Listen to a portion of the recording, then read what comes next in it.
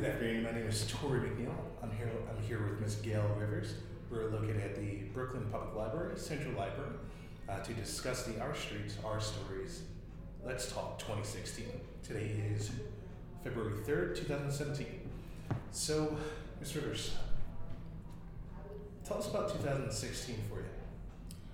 Well, 2016 was a fantastic year for me because I was in a play, which I have been doing for quite some years, and I have my book, which will be coming out this summer. I had it published, so it's been fantastic so far. Gotcha. Can you talk about any highlights that have occurred in 2016 for you? Highlights? Well, I became involved with a part of Jack.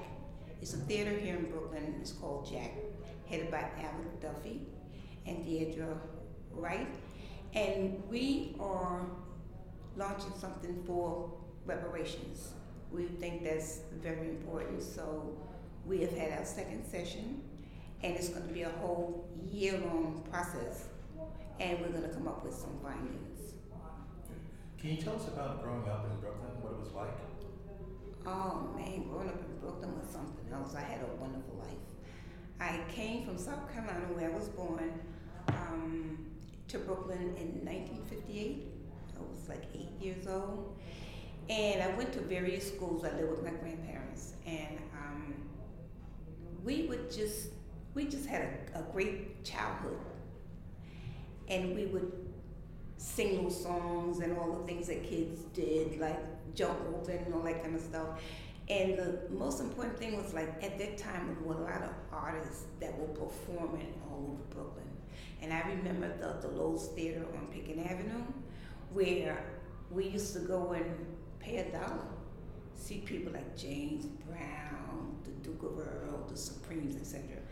And it was just fascinating to see the difference in how Brooklyn was and what it is now.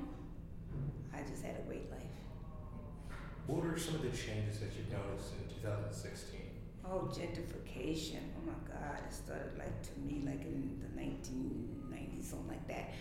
But all of these high-rise buildings and condos and whatever, it was mostly brownstones back in the days. But it's drastic. We got the Barclay Theater, which we never had before. It's just totally different. Totally different. Would you say different for the better or different for the worse? For the better, in a sense, we have different kinds of people, diversity, which I love. But the cost of rent alone, I mean, back in the day, you could get an apartment from anywhere from $100 and something up until, say, $380 tops. But now, today, the rents are like $3,000 or more. So that's not good, because a lot of people can't afford those rents. A lot of condos, which I believe there should be more senior developments. They call it affordable housing, but it's not really affordable. It should be more like low-income family, So, What do you think could be done better? What could be done better is that I wish they would make more Mitchell-Lamas, because those were affordable for middle-class people. Matter of fact, I lived in a Mitchell-Lama. More senior developments, because the majority of people that are retiring now are baby boomers. And they can't pay the rents if they are not in the development luckily like I am. They can't afford to pay the rent. So going into 2016 and maybe a little bit further, what would you say was the hardest part of 2016 for you? The hardest part? Well, I don't. It's been very comfortable for me. Maybe for some other people financially, I'm okay. I retired in 2015. I'm good.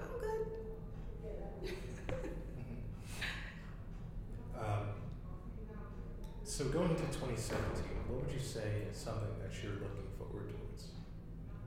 Question again. Going to 2017, what is something that you're looking forward to?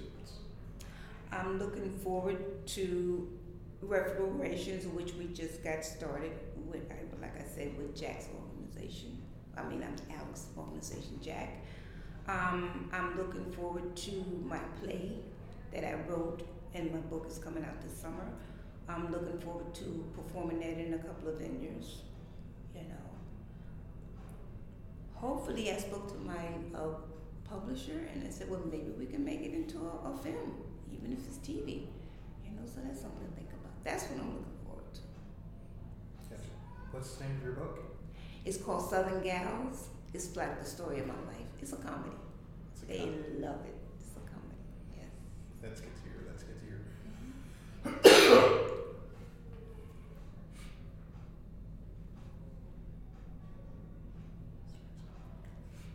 Okay. Now, what would you say were some of the highest points of maybe just your life in general? The highest points meaning? What were some of the highlights of your life? That's something that you'll never forget. Well, my mother passed away when I was 5. And I went to live with my grandparents. You shift around to different family members and whatever. That wasn't very comfortable, but after graduating high school and getting married and having my children, that was something totally different. And I always wanted to have kids.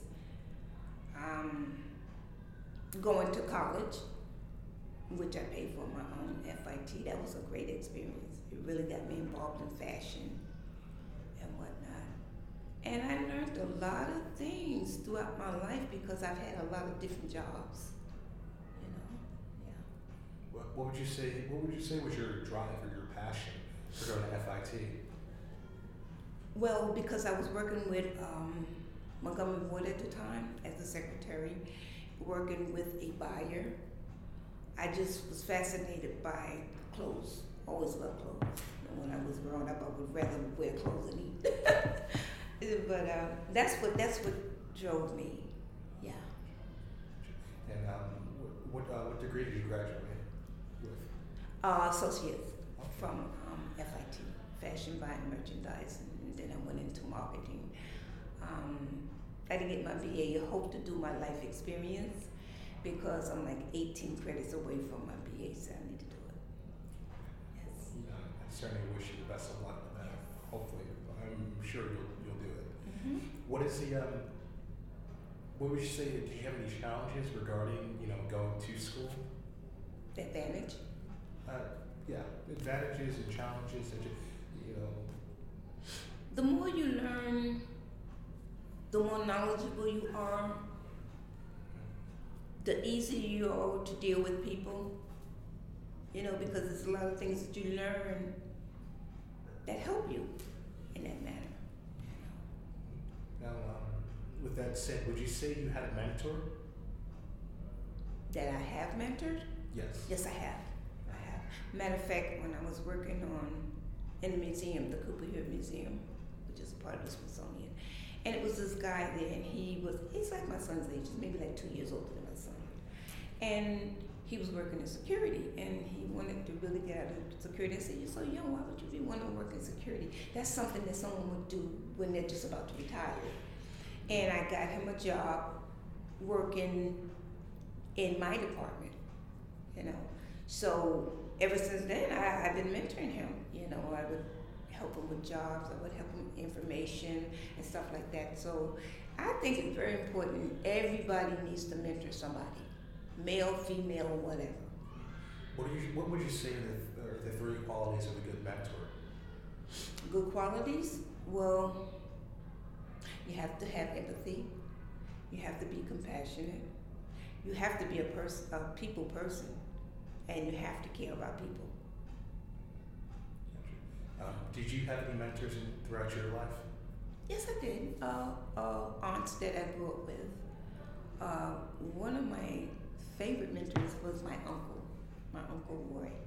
And back in the day, people had a lot of kids, so they didn't have a lot of money. So for Christmas he bought me like this white sweater that I can't even explain it. You know, because you would get like fruit and maybe like some nuts and maybe one little toy or whatever. But he went out of his way and he would sit down and he would talk to me. He would tell me stories about my mother, you know, stuff like that. He was my mentor. Yes. What was the best piece of advice that your mentor gave to you? Well, the example that he showed me was that you need to have a job. You need to work. And that's what he did. He was a hard worker, and that's what I was. Yes. You have to work to get what you want. Nobody's going to give it to you. And you don't want anybody giving it to you. You need to get it yourself. Now in 2017, right, what's the best piece of advice you would give to this next upcoming generation? Find out what your niche is. Always have goals. Oh no. Always have what they call a resolution. Well, write your goals down, and you need to each year. You need to follow through. Don't just write it. You need to actually do it. Okay. You have to set goals. Well, Ms. Rivers, it was an honor and a privilege to meet you. And on behalf of the Brooklyn Public Library, we thank you for participating in the Our Streets, Our Stories, Let's Talk 2016. Same here. Thank you.